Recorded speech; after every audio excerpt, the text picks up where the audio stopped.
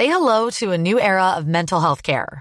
Cerebral is here to help you achieve your mental wellness goals with professional therapy and medication management support. 100% online.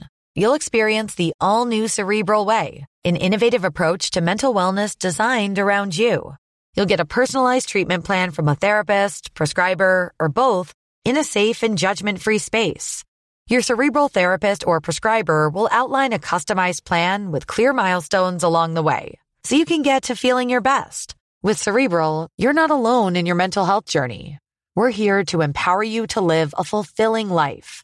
So take that first step towards a brighter future and sign up today at Cerebral.com/podcast and use code ACAST to get 15% off your first month. Offer only valid on monthly plans. Other exclusions may apply. Offer ends July 31st, 2024. See site for details. As a person with a very deep voice, I'm hired all the time for advertising campaigns. But a deep voice doesn't sell B2B. And advertising on the wrong platform doesn't sell B2B either. That's why if you're a B2B marketer, you should use LinkedIn ads. LinkedIn has the targeting capabilities to help you reach the world's largest professional audience. That's right. Over 70 million decision makers all in one place. All the big wigs, then medium wigs. Also small wigs who are on the path to becoming big wigs. Okay, that's enough about wigs. LinkedIn ads allows you to focus on getting your B2B message to the right people. So, does that mean you should use ads on LinkedIn instead of hiring me, the man with the deepest voice in the world? Yes. Yes, it does. Get started today and see why LinkedIn is the place to be to be. We'll even give you a $100 credit on your next campaign. Go to linkedin.com/results to claim your credit. That's linkedin.com/results. Terms and conditions apply. Real spoilers powered by ReviewSTL.com. Warning, the following film discussion will ruin the ending of any movie you haven't seen. Example, Bruce Willis is dead at the end of The Sixth Sense. See how I ruined it for you? Just like that. Here are a few more. Silent breed is people! I am the father. Get it? TalkSTL.com real spoilers. You've been warned. Broadcasting from the lush but not lavish studios located in the basement of the O'Keefe Institute for Advanced Film Snarkitude, this is Real Spoilers, episode 242, the next one you've been waiting for. Rogue One, a Star Wars story. Correct. There. Cue the scroll. Yeah. Nope. Oh. Not so much. I did think it was interesting that they did start with the, a long... It was a good, kind of a cool head fake. Just right off the bat. Like, they're not having a scroll. I like how they did it. They had to have that a long time ago. Well, they told you from the get there wasn't going to be a scroll. Yeah. But but then you see that and you're like, and your brain is so attuned. You're just waiting. But it's programmed. You see that, you hear the John Williams score, you see the scroll. Like, you see it and you hear nothing. Yeah. But it was great. And then it's like, I thought it was a really neat transition because it's like we haven't gotten to the scroll. Excuse me, I think the Foley work has been clearly in my realm. Sorry. I'll leave that to you next time. Yeah. Real quick, let's go around the table and everyone can introduce themselves. This is Dan. This is Blake. This is Joe. This is Kevin. And this is Tom. Okay. So now we've accomplished that. Right. Where were we? We were at the beginning of the movie. Yes. So before we get started, we, as Real Spoilers, went on an embargo. We have not talked to each other about it. We have not said a word to each other about it. But what I want to know is... I haven't even posted online about it. We'll start with Tom. What did you expect? What did you want from this movie? Like, what did you think it was going to be? Did you think it was going to be like, oh, it's just another entry? Did you think it was going to be what it is? Honestly, it was kind of exactly what I thought it was going to be, which is a side story that snaps into place. I don't think you had huge expectations, though. I talked to you before. I'm like, are you excited? You're like, no, I'm dead inside. I don't get excited about anything. Oh, okay. Dan, what did you think? What were you expecting? This is pretty much it. It's more closely. Look, we already know what the movie is because it's the opening crawl of the very first Star Wars. Yeah. It's like, so just made a movie of that. But I didn't realize how closely aligned. And you mean within 2 days? Yeah, I was like excited about it and kind of happy that they were doing something different, and I even more so as I was watching it. Blake? I got pretty much what I expected. The one big thing that I wasn't expecting that they did was tie up some all the nudity. Yeah, it was just everywhere. Yeah. But no, I wasn't expecting. That's not a lightsaber. I wasn't expecting them to kind of fill some plot holes that were There's one huge plot hole. Yeah, literally. And now it seemed so organic the way they did it that it just makes sense now. We'll get into it, but they answered one of the age-old questions of episode 4. Yeah, it's like, well, really? Why? How? What? But now it's like, oh, okay, yeah. Oh my gosh. If that, I can't believe that wasn't retconning. I don't think Lucas invented that. No, that's totally retcon. That is, I think it is one of the best retcon jobs. And but it's such an organic job. That's what I mean. It is one of the best jobs I've ever seen of it flowing into that. But what do you think? What do you think? I'm going to do the synopsis. I was really excited about it. One of the reasons that I was totally into it was because it was telling a different. It wasn't telling the future stories. It's not like episode 7, which I did really enjoy, but you were going backwards and not backwards like the prequels. We've also been burned by We've been burned by that, before. Right? So what it looked like was a very natural prequel. It looked like one with practical effects, and it looked darker. Instead of being bright and shiny and colorful, it really matched the tone of episode 4 from the previews. And so I was really excited to get back into that world of, not going so far back, but just right before the original trilogy that we all love. And, to me, it completely met my expectations and frankly exceeded them. I was going to say, I think I didn't know what to expect. I know from what I had seen, I've been a fan of Gareth Edwards since Monsters, which was this kind of smaller flick that he did kind of in the vein of District 9, sort of. And then he did Godzilla, which I thought was really, really good. And then I was also worried because it's a prequel, and we've been burned by 3 prequels beforehand. And I didn't realize how close this was going to. This is 3.9999995. This is not like it's not 0.5. There's not a gap. Yeah. There's not a gap between this and episode 4. Yes, the way they meld the two, and we'll get to it at the very end of this podcast. But the way that they end it is perfect. I could not have thought of a more perfect ending. As we get there, I remember sitting there being like, "There's no way. This isn't. There's no way." Because we all had our speculations. I can't wait to watch this side by side. I know. I think you can you could probably cut out the credits of this one, and then the crawl and everything in the beginning of 4, and just run them together. Oh yeah, and it's one long movie. Right. So let's start at the beginning, though. So the beginning, our movie opens kind of like everything, where it's like you see a planet and a ship flying past it, and we're introduced to Mads Mikkelsen, the character names are characters that you're never going to remember. They're not as easily rememberable. You don't know a lot of Galens? or Jin, or, What? But they're not I was Luke, actually they're thinking not Han, about that this morning on the drive here. I'm like, I can't remember a lot of the characters' names because they're so out there. But also the original ones, Luke is not it's not a galactic name. No. It's it's just weird. When did all these names come into Well, I think we also had 3 movies with those characters. You know what? Yeah, we're gonna tell you right now. Spoilers. They actually, No, they told you this in episode 4. Yes, you knew what was gonna happen. You're never gonna see these characters again. Yeah, it's if you haven't seen I will say, if you haven't seen the movie, stop. Go see it, because there are some spoilers, there's some cameos, there's some stuff that happened in this movie that if you're a Star Wars fan, you've obviously already seen the movie, but you're going to want to see on the big screen for the first time. But I totally agree with what you're saying, though, because here's the thing. So we've had Star Wars since 1977. We have a long time with these properties, and you get the trailers for this movie and the stars. You're talking about Jyn Erso. It's like, I've never heard of her, I've never seen her. Did you know that there was a rumor at one point that she was Leia? This whole Jyn Erso was going to be a disguise, her secret name, which she was in hiding. Yeah, oh my goodness. And she was going to be the one that got the plans. No, I didn't. That was a rumor at one point. Interesting. Yeah. But the point is, you see all these great characters, from design standpoint. You're like, oh, that looks really cool. No, that character looks cool, and you get all these new actors and new characters. But then you think, you're like, wait a minute, I've known Star Wars for some time now. I don't know any of these people. So you just make your own. Some of them show up, and you're just like, how did they do that? we'll get into those who those characters are. So yeah, you kind of know what you're getting into, and plus they even say it in episode 4. They briefly kind of tell you what happened to the people that got these plans, and So we go to this planet and we see Mads Mikkelsen, who also I love that guy.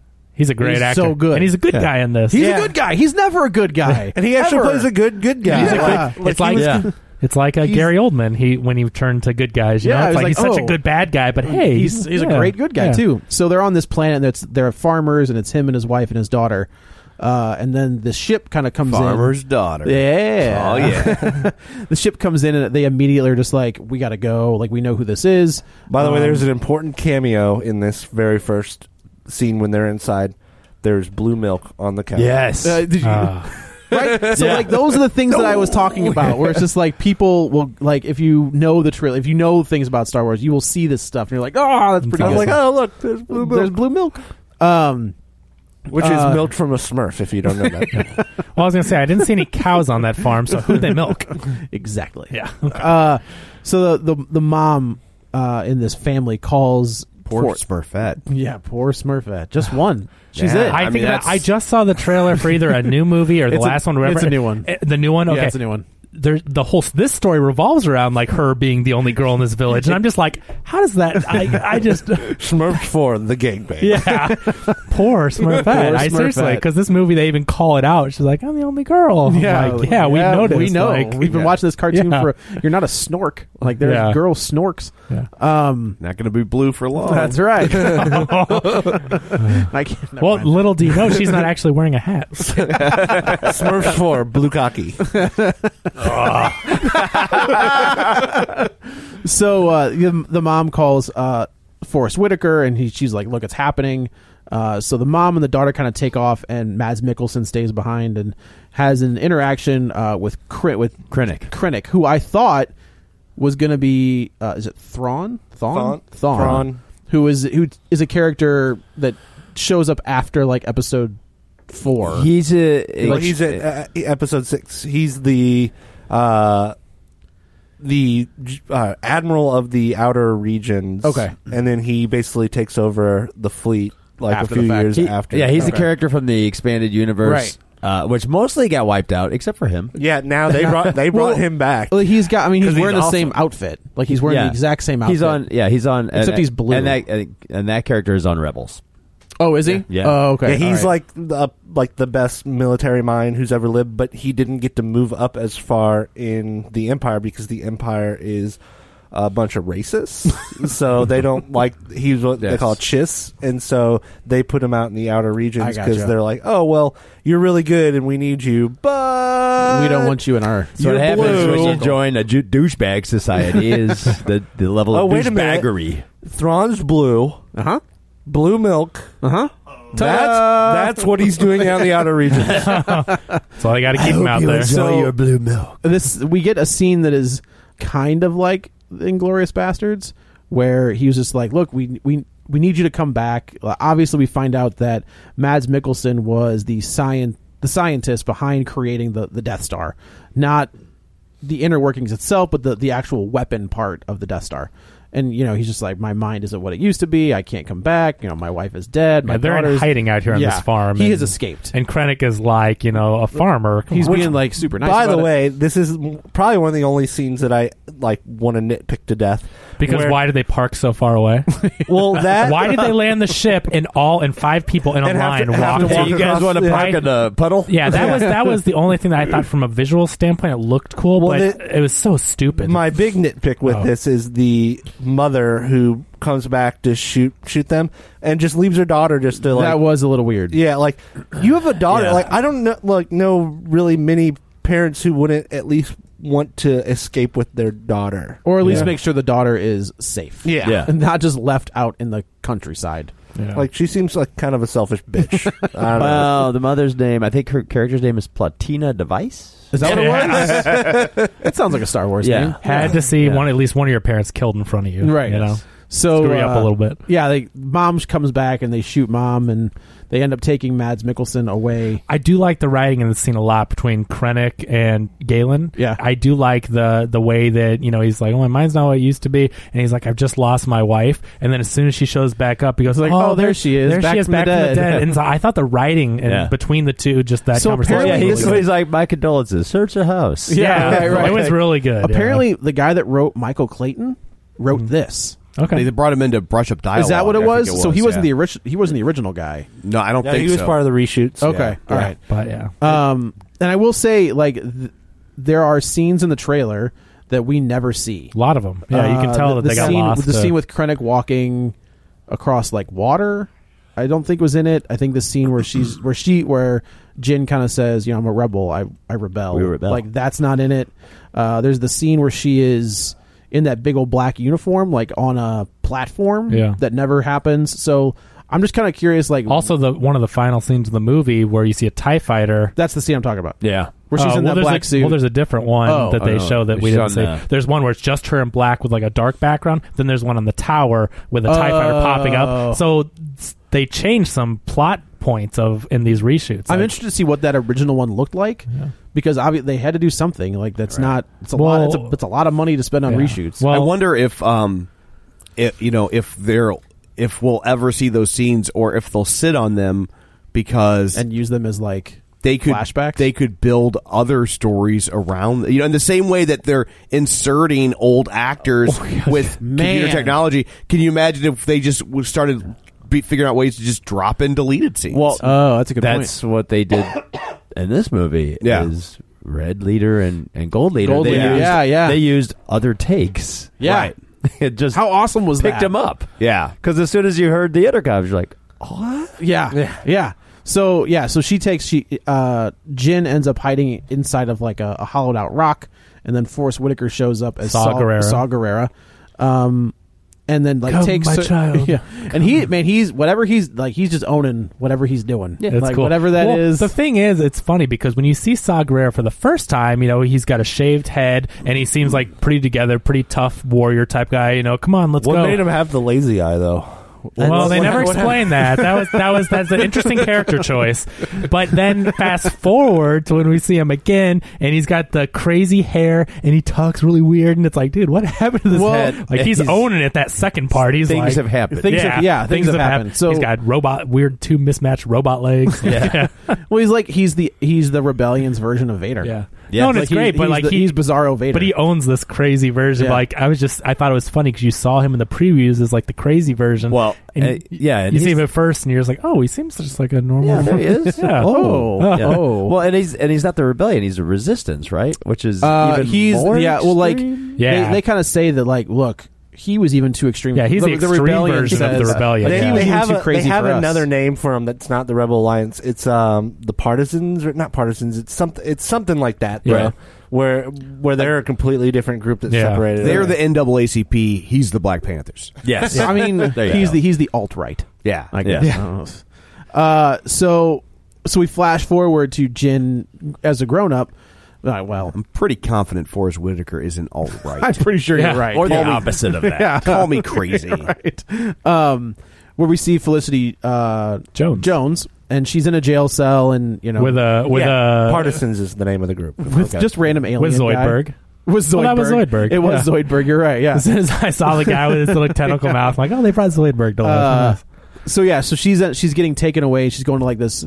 I will say we jump around from planet to planet, and really from here on out is pretty much just like Orange is the New Black. Pretty much, I think that sounds about right. She's smuggling in cigarettes, like space cigarettes. Space cigarettes, whatever the equivalent of that is. Right. The only planets that we recognize are really Yavin 4. Yeah, is there, and which is great the way that they bring you back to Yavin 4. Oh yeah, it's wonderful to Yavin 4 from Episode 4. And there was a lot to take in. That's why I think a second viewing, if you've only seen this once, I think a second viewing is very helpful because they go from planet to planet to planet. There's a lot of I mean, it's not they did it in a great way, but there is a lot of. It's not really exposition-y, but this is this planet. There's a lot of stuff. This planet does this. This planet does that. And so when I saw it the second time, I could follow along a little better rather than just trying to figure out, okay, where is this?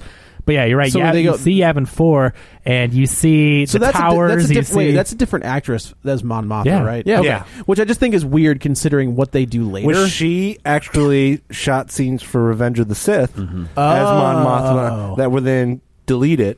So she'd already played Mon Mothma before, but no one had ever seen her. So her and Jimmy Smits are the only two survivors from the prequels that have made the jump. Yeah, I thought it was interesting how they actually brought in some prequel stuff, because I feel like Disney's kind of separated. That's what I thought too. Yeah. And I mean, like we were talking earlier about how, this looks like Star Wars, you know? And that's one of the, the prequels have been on TV a lot lately, and I just stop and watch them. I'm like, they're aging terrible. They are. They're too really shiny and CG, and they just don't. One of the whole thing about Star Wars that I think makes it work is that it has this lived-in universe. Yeah, it's gritty and and dirty. The prequels just threw all of that out. Everything looks polished, because it was brand new. Yeah. It was a prequel. Yeah. And by the time we saw 4, that they had lived in it. Yeah. Yep. That's what it is. The world was just created for the prequels. Fixed it. Yeah. Fixed it was the like problem. it was like the Big Bang. Lucas's explanation for it is that the Empire is form over or function over form, and that everything goes to a more industrial world in the Empire because people aren't allowed to be creative and things like that. But I don't think things would change that much in 20 years. Well, the old stuff would still be around to some degree. Yeah. I mean, right. Yeah, so she's on this transport, and there's a rescue that happens. Yeah. And I got to tell you, the MVP of this movie to Let's me just talk about Alan Tudyk. Is Alan Tudyk. Yeah. Like, the hands down. Freaking hilarious. That dude. What is it? K2SO. K2SO. And he hilarious from the get-go. Is amazing. I need a fragment of him on my Christmas tree. He's got the best done Lucasfilm. And he's got the best most of his lines. He is. It's weird because I originally knew him like he was the guy in A Knight's Tale that I thought was like, this guy's really funny. Firefly, Serenity. He was the voice. Death at a Funeral. But he's done voice work recently. Like that's all. Well, he was really, Hey. He was Hey, but he was also the Lord of Weaseltown from Frozen. Weaselton. Yeah. But yeah, like that dude it's great. Tucker and Dale versus Evil. Oh my god. By the way, getting a sequel. His interview that we saw at Comic-Con, or it was him, Adam Baldwin, and it's at Wizard World. Yeah. Who else was with Nathan him? Fillion. Nathan Fillion. Yeah. He was hilarious. Yep. That dude just... That guy is two awesome. out of those three actors. Yeah. Superman. Yeah. Daniel Baldwin was Superman in... Adam Baldwin? Adam Baldwin was Superman in an animated movie. Mm-hmm. And then Alan Tudyk was Superman in the Justice League animated movie. Yeah. Oh, that's funny. And Nathan Fillion's obviously Hal Jordan from like the voice of Hal Jordan from now on. Anyway, so she's rescued and then she's taken by... But this is the first insight that we get into. She's a badass because they're rescuing she fights her immediately, and they take the cuffs off her, and she's like, they're like, you want to go, okay, and then not go like fight, but they're like, you want to be rescued. They take the cuffs off, and she immediately fights these guys because she doesn't know who they are. She just wants to escape, and she can fight. So it's like she is not a damsel in distress. She gets knocked down by K2, and he's like, this is a rescue. And I think this is one of the strongest female characters we've ever seen in Star Wars. I think. I love what they did with Jen Erso. I think Jen Erso was great, and I think Rey is also fantastic. I think Rey is going to be stronger. I think Rey will get better, 8, and I liked Rey because she had to build to that point. And I liked Rey, but now I've seen Jen Erso, and I really feel like this was a fantastic female character. She goes through a little bit of a change, like about the halfway point. Like menopause? Well, it's a long movie. She's not that old. Well, maybe it works different. You don't know how it works on Aliens? Yeah. Oh. She's got space menopause. No. She's got space menopause. No. You just assume everything's the same. There's a scene that we forgot to talk about where it's not Han Solo, the other guy. The main dude Cassian. in this movie, Cassian, where he's on another planet and he's trying to get this information. And he's just like, look, there's a pilot that has defected who was given information. This is hugely important. Yeah, he's given the information by Mads Mikkelsen. Yeah. And then this dude is like freaking out. And he's like, you got to get the information to Saw Gerrera. Yeah. and he's just like freaking out. And finally, the guy's like, "No, man, like we're good. It's gonna be okay." Boom. Yeah, this is the one. See, this is the one part that kind of sat weird with me because I didn't notice it till the second time. So, like the first time I saw it, I didn't know Cassian yet. I didn't know the character and what he's gonna do, what he has done. So, thinking the second time, like this guy cold-blooded murdered this guy. He didn't have a choice, and it felt but it felt very, very weird. With I don't think it. So two stormtroopers kind of roll up on him, and they're just like, give me your papers. He's like, yeah, I got it, and he shoots them both. Yeah, and then the guy is freaking out. He has like a broken arm, so he can't climb up and away. So he kills him. he shoots him too, and he knows that he's going to give away the information. Right. If he gets caught but he by also the stormtroopers. Is it Cassian? Cassian kind of says later in the movie, he's like, look, I've been doing this since I was 6 years old. The things that I've done, I've done horrible things for this rebellion. And he mentioned it later, much later in the movie, that everyone in this rebellion have done terrible things. But I just, it sat weird with me because you're like, this is one of the heroes of our story, and he just straight up murdered someone. So I will say, this movie has a different feel than any Star Wars thing you've ever seen before. This movie has a different measure of hero. Yeah, I agree. At this point, it's like... Yeah, we're away from the monomyth. We're into the supporting cast that helps that the monomyth, the epic character get to the point. They're doing the dirty work. They're the Luke wet doesn't squad. have to kill the random informant guy. Where this guy probably he has to. Otherwise, I'm going to get captured, and we're never going to get this information. It's much more about it. It's much more realistic portrayal of war, even though it's not realistic. I thought of this as like a cross between Star Wars, The Magnificent Seven, and Saving Private Ryan. Yeah, this is the most warlike Star Wars movie we've seen. Yeah. So then, like I said, we rescue Jen Erso, and she's taken to Yavin 4. Which the look of it, I mean, the way that they made it look like Episode 4.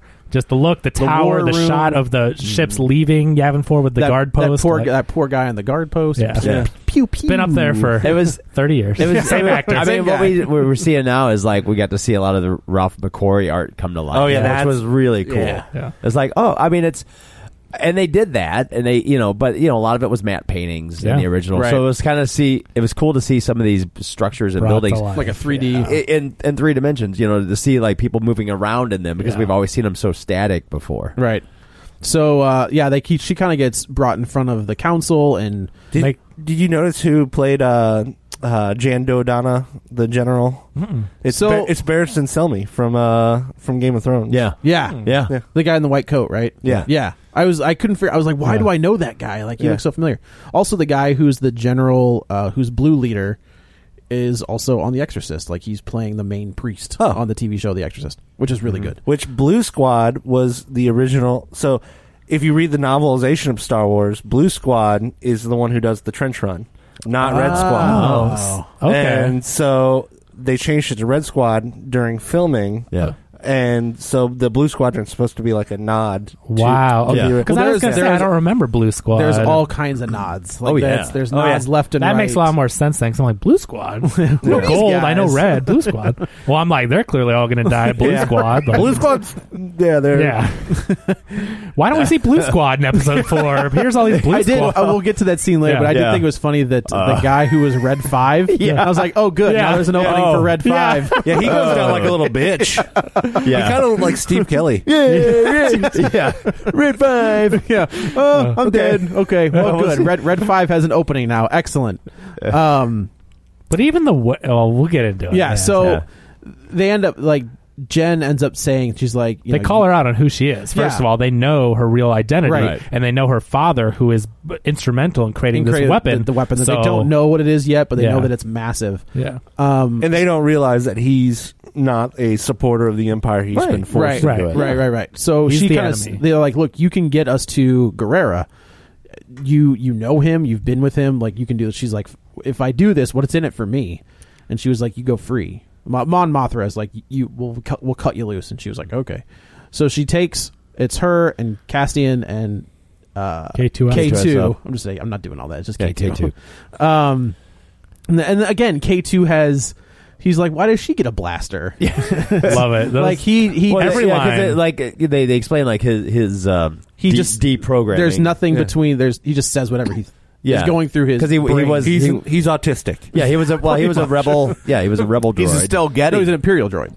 He was an Imperial droid that's been deprogrammed. He has no filter. None. Yeah, so he says exactly. I do like the probability of this succeeding is. Do you know what the chances are for using that gun on you? And he was like, I was like, and you think it's just going to end? Well, you know what? I'm really glad they didn't say like, don't tell me the odds. Right. No. Like they do kind of they drop they drop the I have a bad feeling about this. Yes. Like they have in every right. They have to. Yeah. But I'm glad that But I like that it just ends like, you know what the probability is, and you think, okay, that's a good way to end it. And he goes, high. Well, it's very high. Like he has to get that last word. Well, it's, you just don't very expect high. Very high. Oh, okay.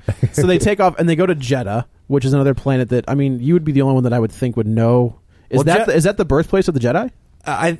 It's a new planet in this movie. But that's what they're inferring, that it's one of the, because you see like temples, you see like you the see the statue, room knocked over, which is freaking awesome. Yeah. That giant Jedi statue just knocked over. Yeah, but they're mining Jeddah for these kyber crystals, which are the crystals that create lightsabers. So that goes back to the first treatment for Lucas. Right. Yeah. And then all the way back. These crystals also are the fuel. Yeah, for so it's like, how does the Death Star work? Wow, it's ran on the same big freaking lightsaber. It's ran on the same thing lightsabers are. Which when you see the power of, you're like, oh, this is the first like massive retcon, or has that ever been alluded to before?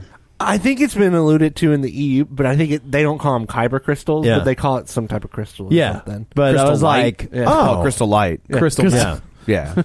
Well, kyber is kind of new because they used to call them something Fueled else my in the divorce. EU, and I can't remember what.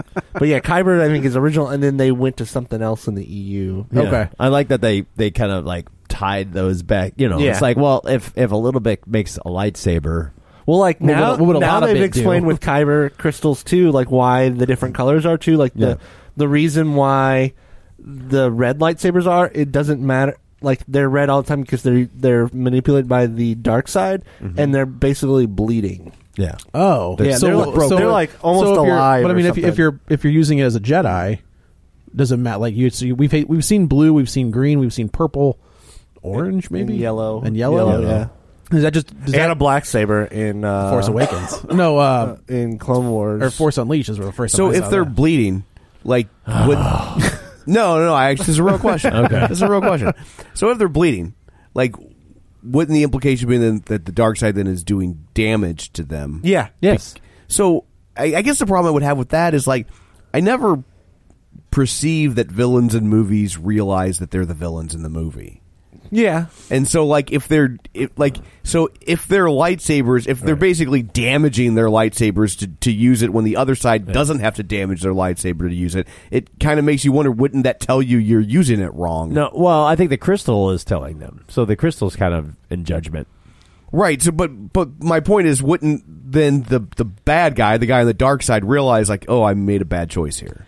I mean, they look at everything as something for them to use. Right. So I mean, I think I don't even think that they're evil. I think they think that they're just taking advantage of their situation. I mean, like if you look at a lot of like the stuff that's come out of Lucasfilm about Sith and stuff, is that not all of them have to be evil. They just want to harness the power. So they might get more power out of it. I don't know. Maybe they think like we are tapping into a more powerful source, and these crystals can't take it. Where the Jedi aren't using their full potential, that's why they aren't breaking. Okay. Maybe. I don't know. Unless you're Kylo, who just like, I just made my own. Yeah. Whatever. Yeah. Well, I think that's supposed to be one of the reasons why his is so unstable. So messed up. Yeah. It's not really a lightsaber. It's got exhaust ports. How cool is it's that? his version of a lightsaber. Yeah, right. Yeah. So they go to Jeddah, and it's this planet, it's this town on top of a mountaintop. It's got a lot of like Indian influence. Or something. Yeah, I was thinking like the same thing. That Indian and like some Middle Eastern influence Yeah. too. But like, there's definitely like there's one part where you see like almost like a little valley with like a river, and I'm like, that looks like it's like New Delhi or something Yeah, like that. for sure. Like, and then like another part looks like it's somewhere in Iraq or something like that. Yeah. So this is they're cutting through, or maybe Aleppo now. I don't know. No, who knows? They're cutting through this town, and they're trying to get to find Saul's people. And we bump into. You talking about black people? No, I'm talking about his squadron. We bump into Walrus Guy and messed up face. Panda and Doctor. Yeah, I can't remember what is that. That was actually one of the. I was like, what? That was one of the fan service things that I one of the most egregious. Did or did not?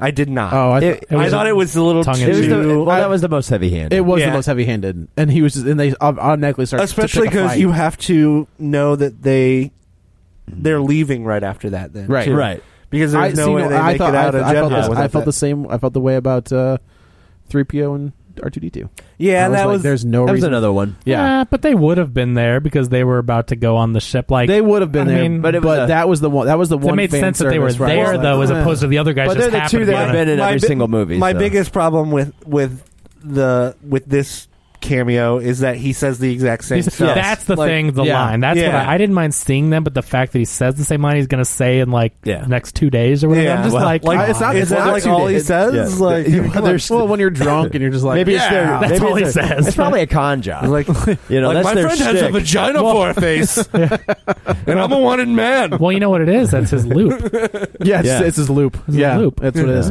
Oh yeah, but I mean, it's only. So this is gonna. I feel like this happens over 2 days, and then we are going right into episode 4. So like they have to leave. They must be leaving.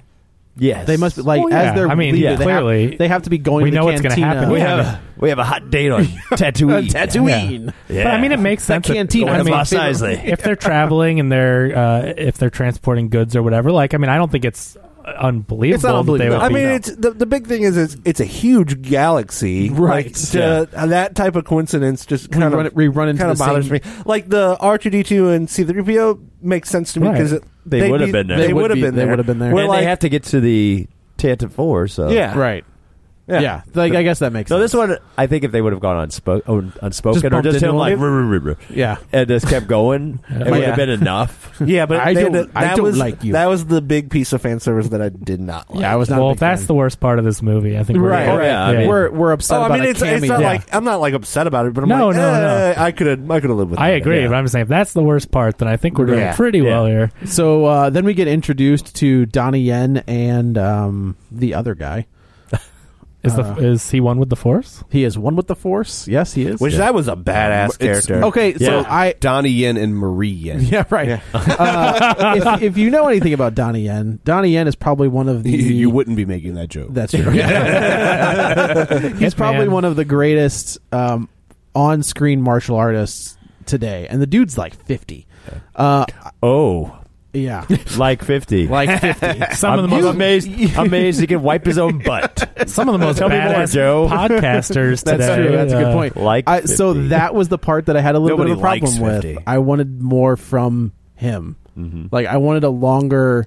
And again, like I've said a billion times, you get these scenes with people who aren't action stars, and they do the quick cuts, and they let him do his thing. Yeah. Like you see everything. The choreography on that's all first him. Fight is that's all awesome. He choreographed that whole fight. That's all him. I just wish they had not let him use the staff and let him use his hands because there's two Ip Man and he's a blind dude. He's blind. He's fighting stormtroopers with helmets and the staff goes without questioning because he's like, well, he's blind. He's blind, so right? He's, using it. I wish they would have given. That's just me. Wishing that there had been a little bit extra. Well, Joe, you're wrong. Yeah. I'm not wrong. But he's great. I mean, he's fantastic. He plays his blind. So they're characters. gay, right? Yeah, I kind of read it that way too. Yeah, there's I thought absolutely that they were gay. So they were protectors of one of the temples, the Jedha temple. The Jedha temple. What's the opinion of homosexuality in China? Does anybody know? I feel like it's not okay. I would think that it would be frowned upon. Yeah. That's a good question. That's why they don't have it doing it in the butt in the movie. Yeah, so but at the same time, it's odd because their opinion of overpopulation is such a concern. That you may want to think about it. Yeah, like it's if you just say this is okay. Well, I just wonder because it's like it's a good question. They clearly choose Chinese actors so they can get this movie released in China. I feel like Star Wars has issues in China. Yeah. The guy who was the other dude apparently is a massive star in China as well. Malbus is the character. Okay. So so it's just interesting that they would make a choice like that like we're going to take these two big Chinese stars but we're going to make them gay. But see, I didn't even maybe pick up on that. So the fact that a lot of people didn't pick up, it's not obvious enough where China's going to go, oh, we can't not overt, but it's not overt. I think the subtext is definitely there. Maybe if you find it. I think it's there on purpose. Like it's not. I think Gareth Edwards put it in there. Yeah. Maybe. Yeah. I mean, it's your opinion. Okay. Well, I mean, like that's one of those things that like. That final scene with the two of them was that was when I was really like, were these two? So were Frodo and Sam gay? Yes. Well, I mean, at the end of the Lord of the Rings, when Mr. Frodo, he's crying and he's running after him, so they were gay. And Frodo, because he loved his friend, and Sam straight up bricks in Frodo's mouth. I mean, it could be, but it also could not be. Right? I know. I feel like it wasn't.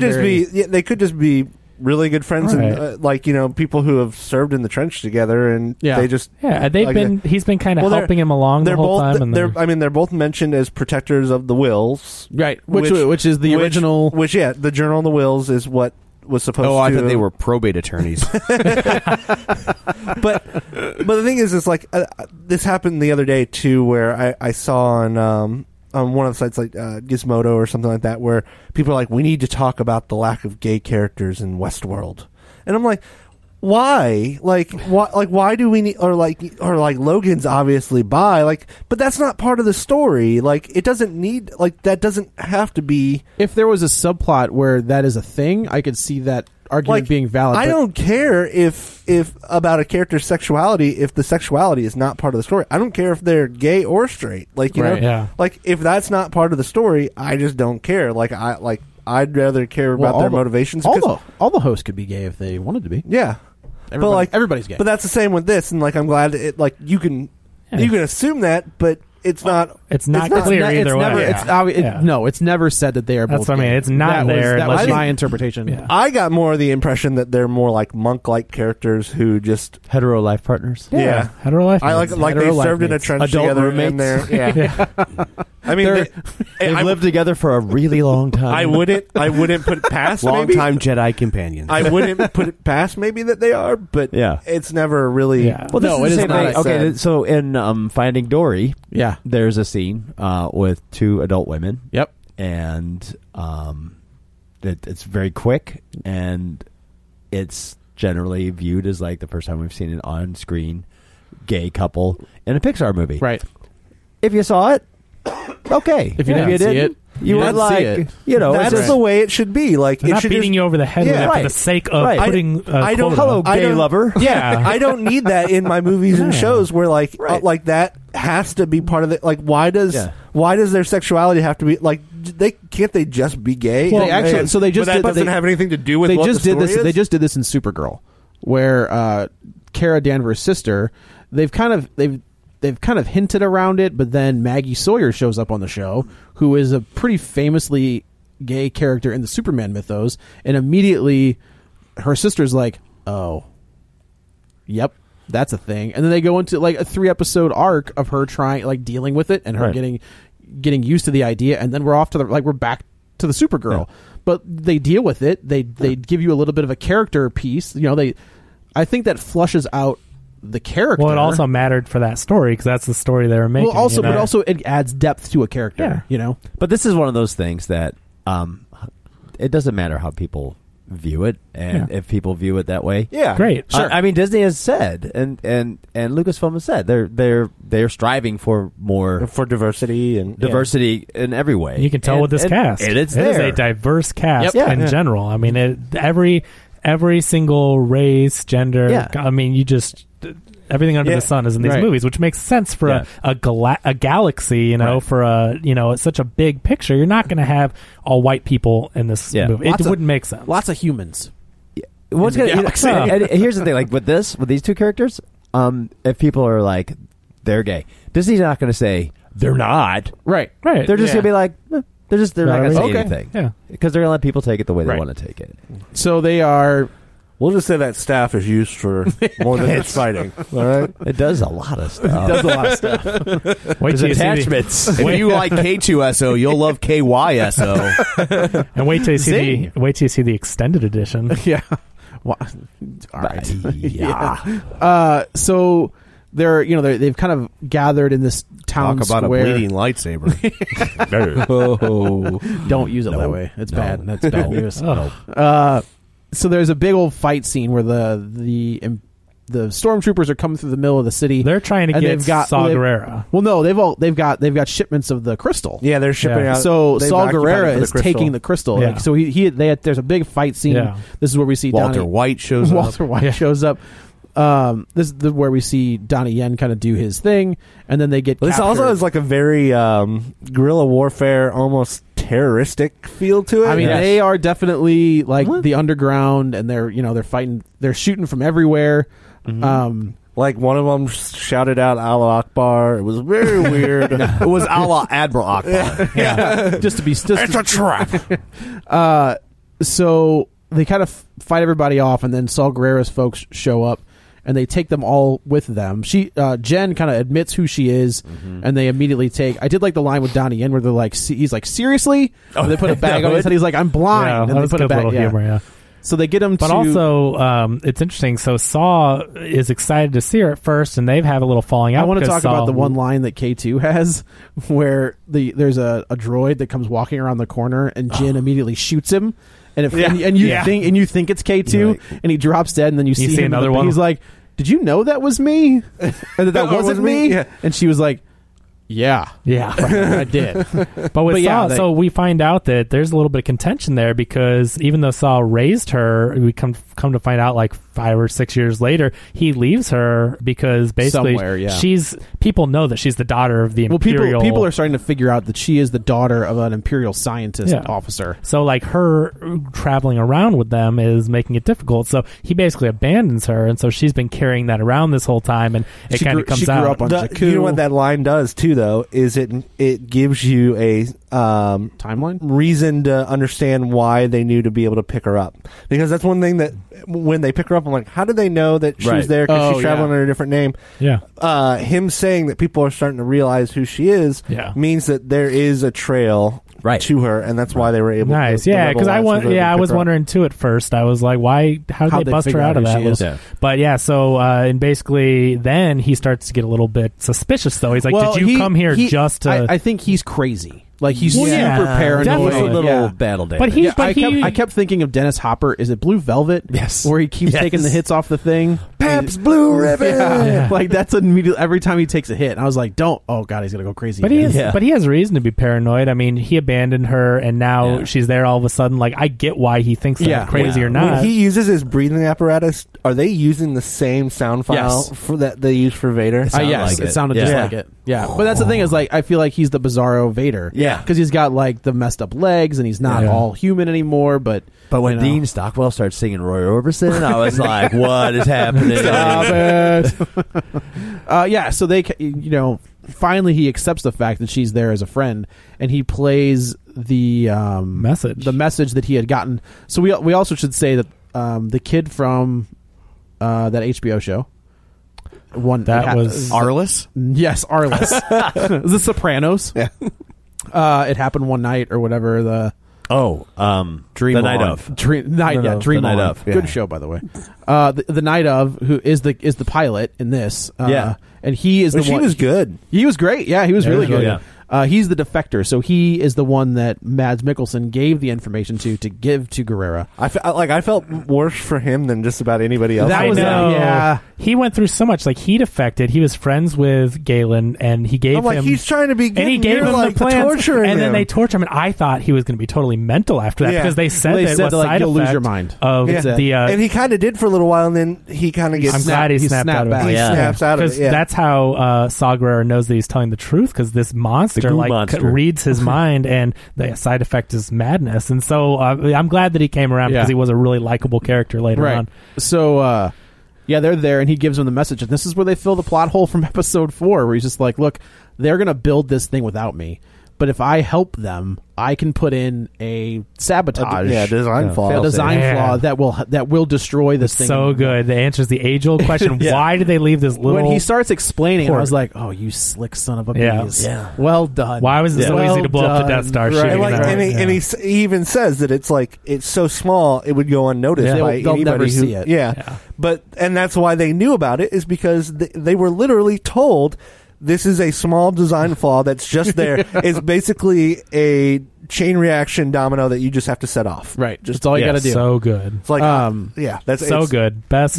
This is retconning done right. That is the way to retcon. That is the way to fix a problem. Because you know that Lucas just wasn't thinking about it. No. It was a one movie. It was a plot device. How do you do this? Yeah. How do you blow it up? I mean, he wasn't thinking about lots of things. Like but now, brother sister. But now it looks really smart. You know. Yeah. You know, she kisses him on the cheek in the first one. Yeah. Not in Empire. Oh, not in Empire. Yeah. You're right. Yeah. No, when she's trying to make Han jealous. That's right. Yeah. Okay. So this is like Luke's one of those things. very happy about it. Yeah. Brother, he sister. looks real smug until he finds out. I love that when he looks at Han like oh. There's some family dynamics with Lucas that he was like, oh, hey. He did grow up on a farm. That's true. You're not wrong. That's true. He did. I still think in the special editions they should have put it in where like it's like Leia's my sister. Yeah. Like, no. And Vader goes, sister. Ew. So now we go back to the Death Star, and we see. Maybe that's why he was screaming no. Yeah. He knew it was coming. He connected the dots. Oh, no. Gross. Space and Originally, as he fell, he screamed, Grody. That's what David Prowse said. It was the 80s. Redubbed it. It was the 80s. It was the 80s. It was Grody. So we go back to the main bad guy. And... critic, and he's talking to somebody, and I like from the back, and I was like, that's all right, let's just hope he just stays like you see his reflection in the mirror, and I was like, that's cool. And then he turns around, and I was this like, was the craziest.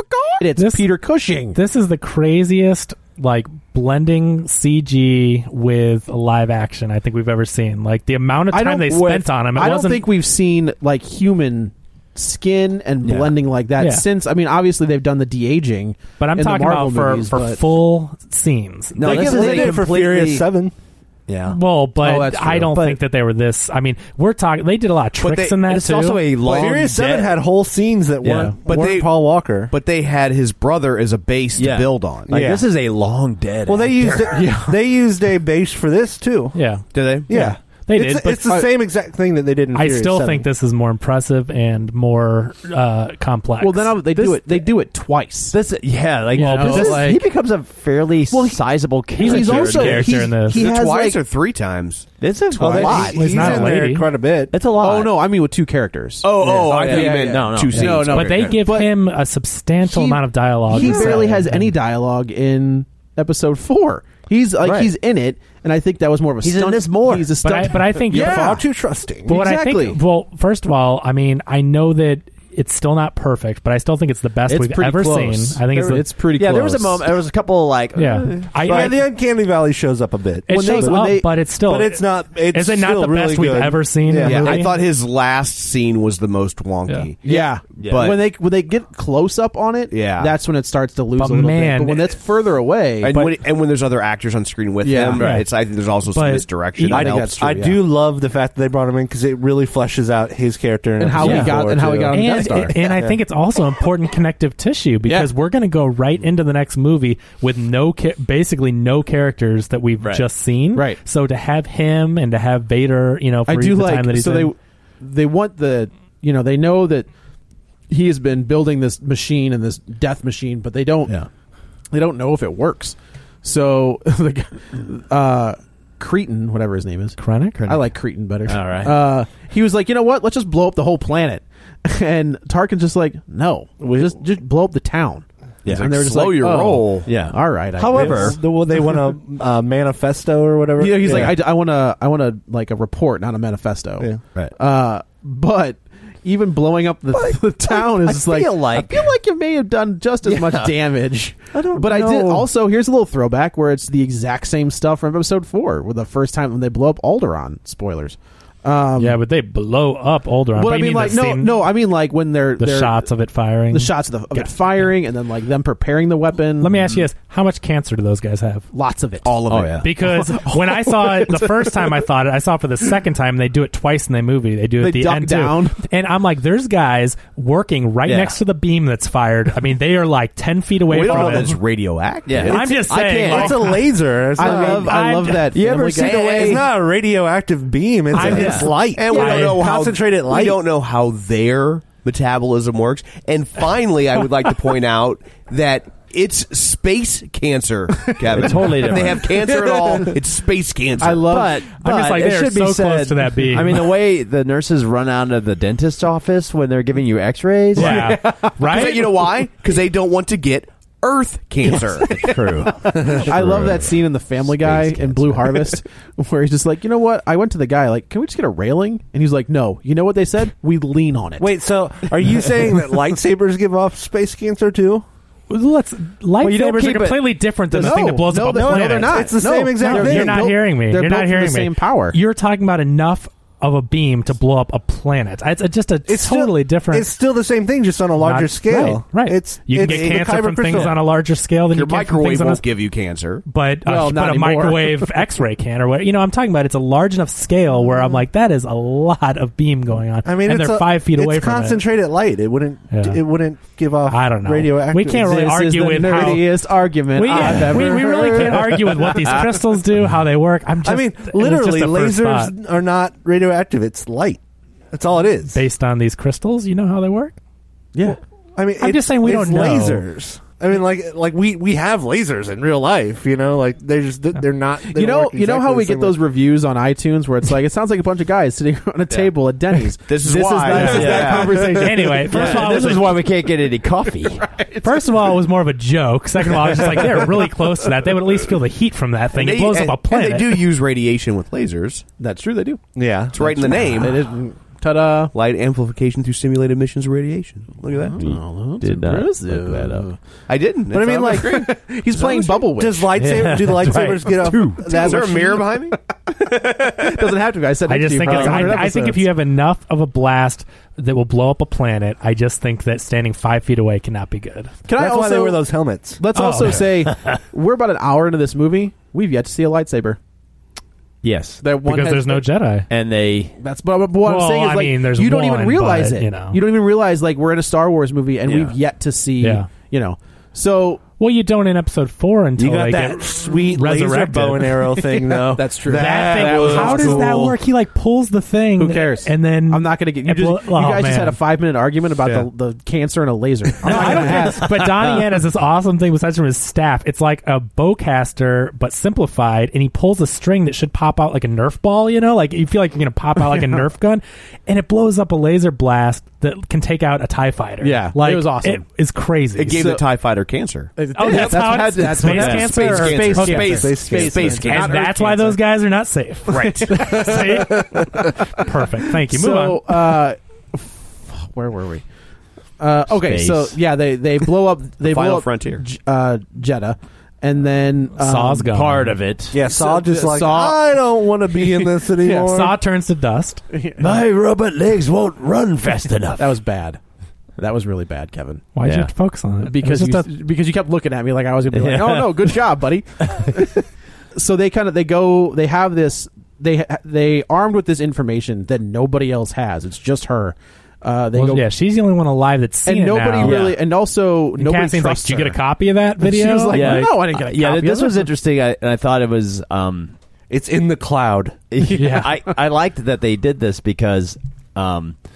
it was the right reaction for people to have. She's like, no, my father, You mean your father, the Imperial trooper? Because at the same time, we're also hearing how, the rebellion saying to Cassian, like, kill the father. Well, we haven't gotten there yet. Well, no, but they from the very beginning, he thinks it's a yeah. rescue mission, and Kelsey Grammer comes out and he says, yes. How awesome would that have been, Kelsey? Doesn't it look like not Yeah. Kelsey It Grammer? does I'm kind of who's- like, yeah. So he comes out and he goes, hey, all that you heard in there, forget it. Yeah, don't take do him that. out. Yeah, no, there's no extraction. They think it's Jin thinks it's a rescue mission. It's an assassination. They're using. That's one of the things I kind of like about this movie that Star Wars doesn't have a lot of, is that a gray area. There is good guy, or like the rebels are the good guys, but they can't win by being good. You can't play by the rules all the time. Yeah, this is definitely there's betrayal in this. Oh, for sure. Yeah, and it comes back around. Like that's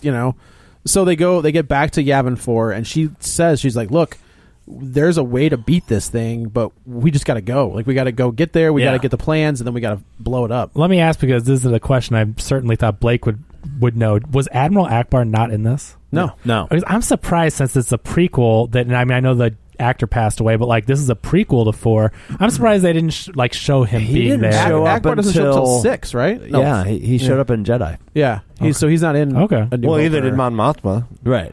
Yeah, but she was always the leader, right?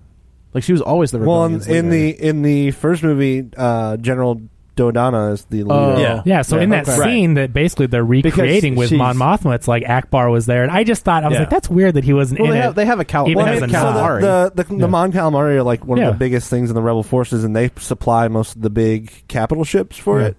So I'm guessing with the death of these Calamari, that Akbar comes and takes over. He's probably going to be the ranking admiral. I was just surprised there wasn't even a nod. Like, the actor just died and he's so famous. I'm like, I think there was there was one in the same role. It just wasn't. Oh no, that's fine. Akbar. I just was curious if I missed it. Like, was Akbar in the? And there's all kinds of stuff that you could have missed, because there's little stuff thrown. A lot of people in there. A lot of stuff that they throw in there. There's a lot of ties into Rebels too. Like one of the ships from Rebels Ghost is a lot. It's in the battle, and it's at Yavin 4. Yeah, like you can't like at first you could be like, well, maybe it just looked like it. No, it was a lot. Like I kept like, there it goes again, and it's totally Ghost. Huh? Yeah, that's pretty cool. So she basically, Jyn has to convince them. Well, she doesn't convince them. She kind of has to try to convince them. She goes and she's like, look, this is what we have to do, and everybody, with the exception of the Mon Calamari, are just like, no. Yeah, like just surrender. They're all like, we're out. Yeah, we quit. They're like, this is hopeless. Rebellion over. So I wonder if this is the scene where she was like, we're a rebellion, we rebel. I feel like that line got switched out for rebellions are built on. Well, I just figured out Akbar's not in this because he would have said it's a trap. It's a trap, and so it's perfect. That's why he couldn't have been there. I do also like the way they keep referencing hope. Where it was just like that wasn't like we're getting. I know where we're going. The 4th or 5th time, I'm like. So maybe the 4th movie's called A New Hope? Maybe? I'm just curious. Possibly. Yeah. So they they've all kind of given up, with the exception of our crew. So you've got the pilot, the 2 Jedis, Cassian, K2. Cassian's not there. Like, she's talking to the pilot and the 2 Jedi, and she's just like, they give up. Like, we got nothing. And then Cassian kind of shows up from behind. And it's just like, oh yeah, I'll go with you. Right. So they set up that they have stolen this transport ship, and K2's there because Cassian says he has to be. I love that. I'm with you. I'm with you. Cassian says I have to. Man, those lines, seriously, the K2 lines were just. We did kind of leave out. Did they go to see her dad next, or was that before? No, okay, you're right. So Not yet. Yeah, no, this is where they're going. Yeah. They're going there. Right. So they get to this planet, and then this is where her dad is. This is where, like, her dad, we should also mention. Well, that was before, because that's when they steal the shuttle. That's what I'm thinking, right? So they had to steal the shuttle. So they go, and this is where she kind of figures out that she was gonna kill him. Like, she was going to kill her dad. Oh, we've already skipped the scene where they blow up. Because that's how they get the transport ship. Okay, so that's kind of a big deal. That is a big deal. So they get to this other planet that's like the Imperial. They're building stuff on this, like they're one of their building plants. It's another Kyber crystal place. Oh, was this the place? Is it the same place they showed in the beginning when they say that it's where she was being taken, an Imperial? No, I don't think so. No, they are building parts. This is a planet where they have a scientific installation, and then it's where they get more Kyber crystals. Okay. So this is where her dad is, and her dad's and his engineering team. Right, Cretan has figured out that this information came from him. And that he has to figure out, the information came from this installation. What great timing, by the way. Everybody's showing up at the exact same time. Well, I guess it does kind of make sense because they leave from around the same area. Yeah, right. So he kind of gets down there and he's just like, one of your scientists. Well, at first he congratulates them on a successful right, test yeah. And of the Death Star. Mads is just like, golly, oh, thanks. Great. I'm glad I'm responsible for the deaths Huzzah. of all of these people. Yeah. And he's like, there's been an information leak from this installation. One of your people did it. And he kind of lines them all up. And he offers them to step forward. And none of them do. He's like, fine, kill them all. Yeah. And then Mads immediately jumps in. He's like, I did it. It was me. At this point, like, you've got Castian, who's like off in the hills. And he's got him in his sights. He's got him in a sniper right. Yeah. He's ready to go. And he breaks protocol. And he doesn't kill him right away.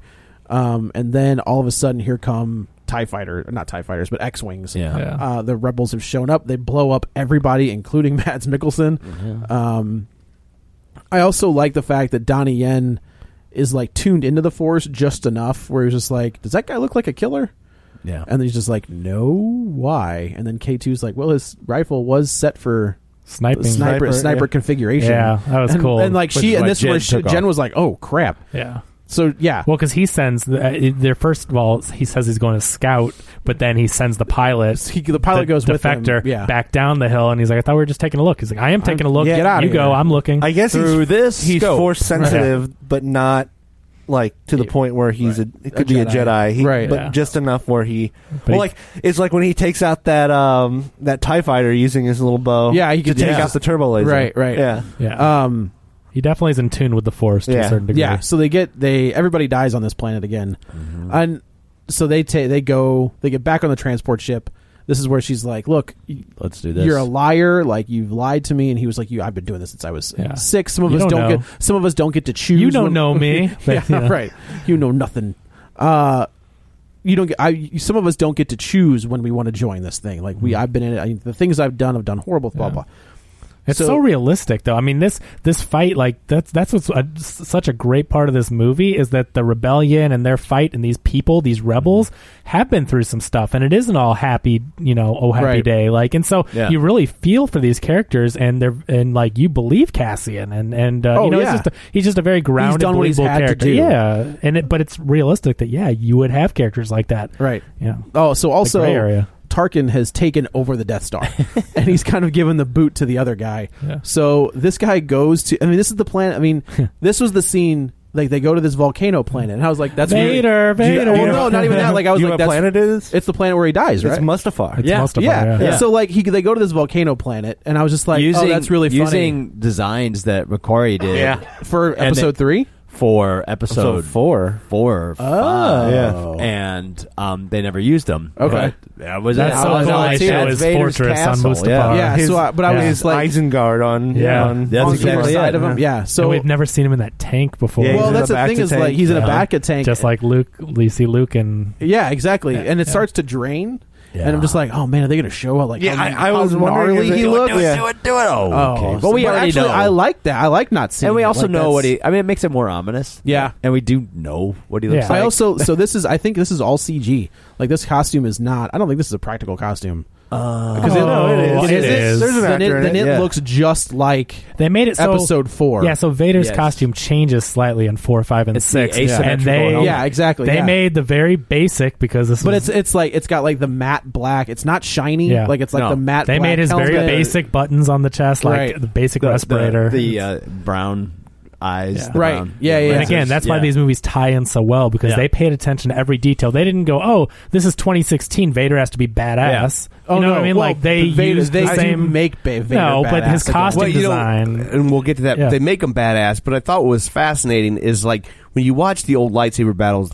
They're boring. They're pretty lame. Yeah. Pretty lame. The Obi-Wan Vader battle. It was like, do both these guys have arthritis? Like, what's going on? Two old dudes. Sorry, they were definitely space arthritis. But like when he's badass at the end of this, he's still moving in the same way. Right. They didn't make him like all of a sudden some super like Yoda jumping around, super crazy like ninja. He still kind of has these weird choppy moves. He's just still going to kick your ass. And that's why. Yeah, in fact, he uses more of the Force to his advantage because he is predominantly a robot. Right. He doesn't have quite the fluid motion. He's not fighting against somebody who can also use the Force. Right. He's going to end up fighting against. We'll get there. Poor sad sacks. Yeah. So he comes out in full gear, and they kind of have a conversation where he's just like, "Look, the Emperor wants to make sure this works. We understand there's been a leak on your of information. He's like, we don't trust you. We don't believe in you. Yeah. And Vader Tarkin took my Death Star away. I did. So like he kind of walks away and he was like, so I'm still in charge. And then like this was the line where don't choke on your aspirations. Pretty cute, huh? That was the line where I was like, that's the cutest line in the movie. That was bad. Like, that was like that. I did not. So did like I. that. No, I liked it, but it's the cutest line in the movie though. Don't choke on your aspirations. Right. And he was like, don't force feed your I was like, come on, don't. Yeah. No, it was good. I think it would have been just fine if he just been like, and then cut him loose and then walked away. I did like it. It was badass, but I was just like, that's cute. No, the choking was fine. I thought the line was dumb. I know. That's what I'm talking about. So, and then I was under the impression, I was like, oh, okay, well, no more Vader. Like, that's the end of Vader. Just you wait. Right. Well, just you wait past Joe.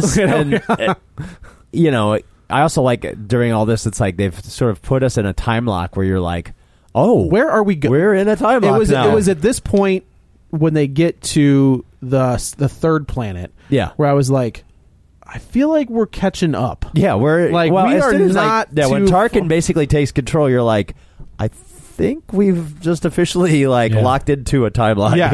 Yeah, and we don't have much time left. No, if I'm mistaken. No, can I tell you what I wanted this podcast? Vader to originally do in this movie? What's that? Well, because I wanted them to make Darth Vader badass again. Yeah, because I felt like the prequels kind of neutered him a bit. They did. No, but what I was hoping originally when I saw the trailer and I saw how badass Donnie Yen's character was, right? I wanted him to tear people up, and then him go up against Vader and just get put down like a bitch. Yep. Right. Yeah. And just be like, oh, he's back. Like this is the Vader that we've all heard about. But luckily they still managed to do it.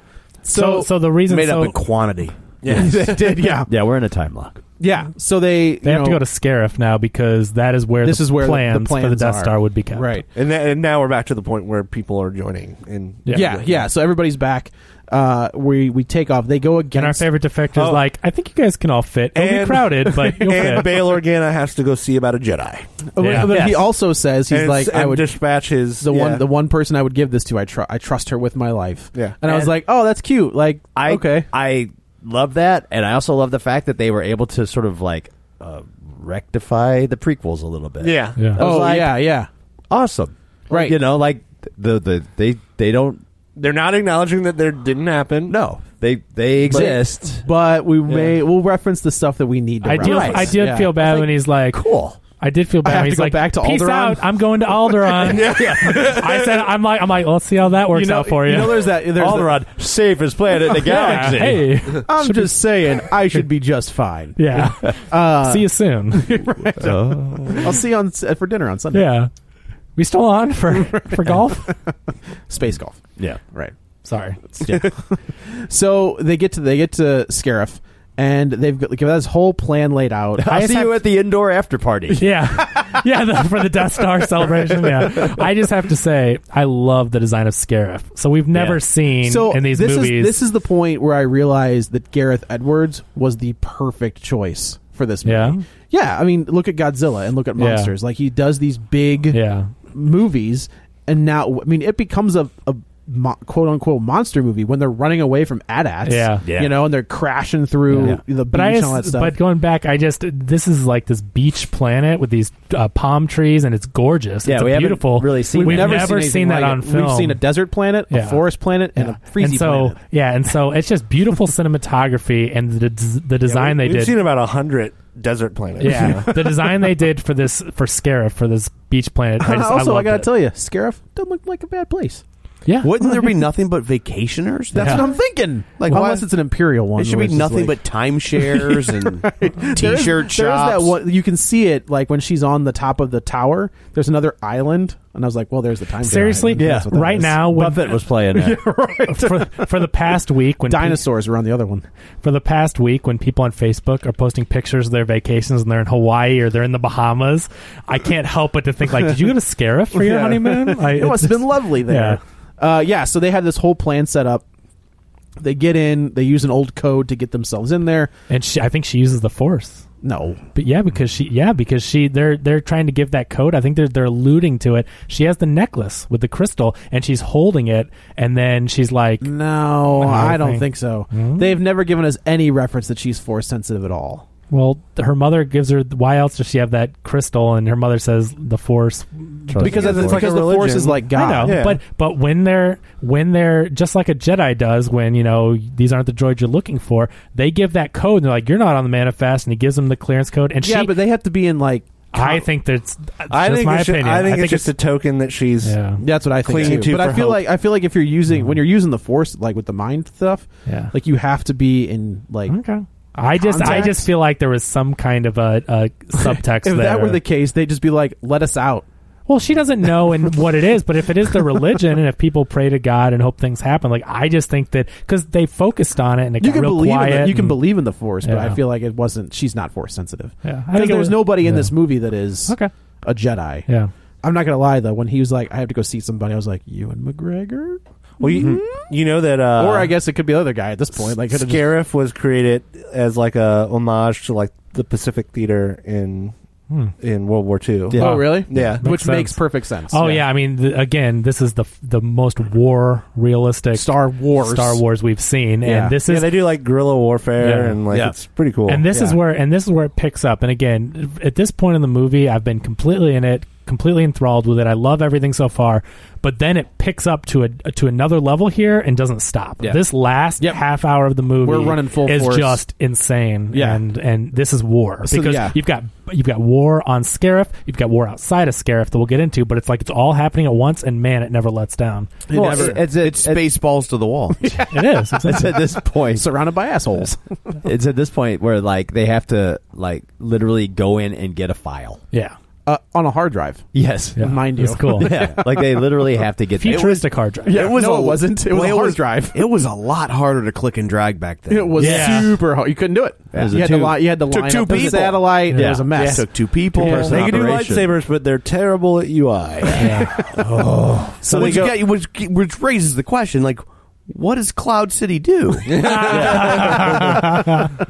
a place where you get turned on by your douchebag friend. Wow. Turned on? Wait, he turned you on? Yeah, he was turned. No. Just keep going, John. Keep going. Just come on, move forward. Moving forward. Talk about subtext in these Star Wars movies. Yeah. What are you saying about Han? No, and don't even talk Lando? about We'll find out in 2019. What kind of robot was Lobot? And how low could he go? That Colt 45 really works. Every time. Yeah. He got him confused for Blowbot. Most of the time, every time. So they get to this planet. Two dirty jokes from Dan? That was. Yes, crazy. It was. Yeah, it's in 2 weeks. This is crazy. Yeah, but only one gets a chicken noise. So you should just randomly put in chicken noises over regular words that Dan says. Yeah. Look, he's making unnecessary sound. Phil, foul. He's gone crazy. So they had this plan where they're going to set up these bombs all over the island and just randomly blow up. So Cassian gives everybody these little jobs. So it's like your crew goes here and they cover us because we're going to the tower. Yeah, to you got to get these stormtroopers away from us. So they end up just. We're going to make 10 men seem like 100. Yeah, right. Yeah, right. Something like that. They do one of the oldest tricks in the book, where like the 3 guys walk in, and then all of a sudden the other 2 walk out in their just uniforms. like in episode 4. Yeah. Just like in episode 4. I did love that little homage. They come in and then they walk out with the other uniforms. Like, that's cool. It's pretty good. And then luckily, like K2 is also an Imperial droid, so he looks like he should be with them. Yeah. There is that one. I forgot the scene back on Jeddah where he was just like, "I'm taking these prisoners." To prison. To prison-fy them. Yeah, to do like backhands. He's like, I'm really sorry about that backhand. I didn't mean to do that. So yeah, they get inside, and then they're like, we got to get a map. And he's like, yeah, I got it. And he ends up like killing another droid and takes the map, and they get to where they need to go. But there's like 68 stormtroopers. The probability of us getting there is like 36%. Yeah. No, I think there's 99 stormtroopers, and he says it's 30%. Yeah, something like that. So this is when they're just like, all right, you get. And there's 99 stormtroopers, and a Sith ain't one. Yeah, there we go. Good job. That's the joke. He calls the pilot, and he was like, "Are you ready to go?" And he was like, "Yeah, I guess." And he was like, "All right, go." So they start blowing everything up. And then this is literally, I mean, all hell breaks loose. So you've got and the pilot has to connect to the communications tower. He's got to run Cat 6 cable all over the place. He's like, damn it. Well, because once things start blowing up, they close the shield door. Yeah, close the shield door. So it's like this entire... Well, they're closing. So at this point, now the rebels are on the way. And they get there just in enough time to, for some of them. Yeah. Well, they just enough time for Red 5 to die. Gate. And then for the Blue Squad to get into and then they F up some AT-ATs. That was awesome. Dude, that was so good. It really made me realize, like, man, just take out the legs. You know? Yeah. Didn't Civil War teach you anything? Yeah. Like, just go for. I saw this. But little it was movie awesome. once. It's like they're all shooting them and trying to shoot their head with bazookas and all this stuff. But it's like, man, if you just take out one leg, you're gonna be good to go. Tobble. Yeah. Game over. But Design flaw. I do. I think Galen Erso designed those AT-ATs too. Yeah. But I did love the fact when the AT-ATs appear. Like, first of all, it was like a T-Rex appearing. It was like Godzilla. You hear the shaking or whatever, and then the one of the main guys doesn't realize it, and then Donnie Yen is like, he's like, turn around, run, you know, and then it comes out of the trees and these huge things, and he tries to shoot it in the head with a bazooka and or knocks it to the side. Did anyone hear a Wilhelm scream in this one? Yes, you did? I thought I did. I thought I heard one too. Yeah, I was listening for it. I was listening for it, but I couldn't. I'm trying to find remember what it was, but it was. I think it was relatively early in. Okay, but it wasn't. It wasn't the Death Trooper that gets knocked out. That the one guy shoots, like when they're in that cylinder and they're climbing up to the top to the hard drives, and like it's not the one guy falls off. That's the only place where I thought. But I do remember hear what I thought. I thought I heard one. Okay. Yeah. So they get in, and then our first death is K2. Like, K2 is standing there, and he's trying to fight him off. And then when K2 dies, and I was just all like, the feels. Well, did it not get even dusty that. in the theater? No, but it wasn't even that. I was like, oh, we're in trouble. Yeah. Like, if you're going to kill off the lovable one, you kill kill him the off comic first. relief. I would think the opening crawl would have. It's from not the like first movie would have. I totally thought that, but I was at this point. You're so into it, and I was like, we're all still alive. I distinctly remember like thinking they all wait die. A minute, doesn't everybody die? Yeah. Huh. But is it the crawl, or does she say it's like both? We gave an entire squadron gave up their lives. Well, you're thinking of the episode Bothans. 6 where like Minnie Bothans died. To get us okay, which is different. Okay. Yeah. So she has to deliver that news a lot. That's her role. The K2 in the process, he's fighting off these stormtroopers. And then she gives him the blaster, which is a really nice callback. Jen Erso, you are constantly surprising me. because he wants a blaster and Cassian will never give him one, and she steals one and comes up with one, and Cassian lets her keep it, and he's like, I don't get a blaster, and so when it was just a nice moment between the two because he doesn't trust him. That's what it is. Like, that's why because he's an Imperial trooper. He's like, if you go back on your regular programming, I'm screwed. Yes. Yeah, so he ends up dying, and he locks them in the information vault. Yeah. And tells them they have to climb. Yeah, you got to climb. So they one hell of a jump, almost like in the Death. Is it the Death Star? That's where they are. The fight on the ledge. The I'm your father. Oh no, that's Cloud City. That's Cloud City. Okay, that's best. Well then, okay. So I mean, same like winds blowing everywhere. Yeah. The same thing's happening. So they jump. They get the hard drive. And then they start like shimmering up. At this point, Cretan and his two dudes kind of show up, and there's like a cool fight scene where he's trying to fight him off on the he's kind of hanging on by his hand, and he's shooting these guys, and it was a good fight scene.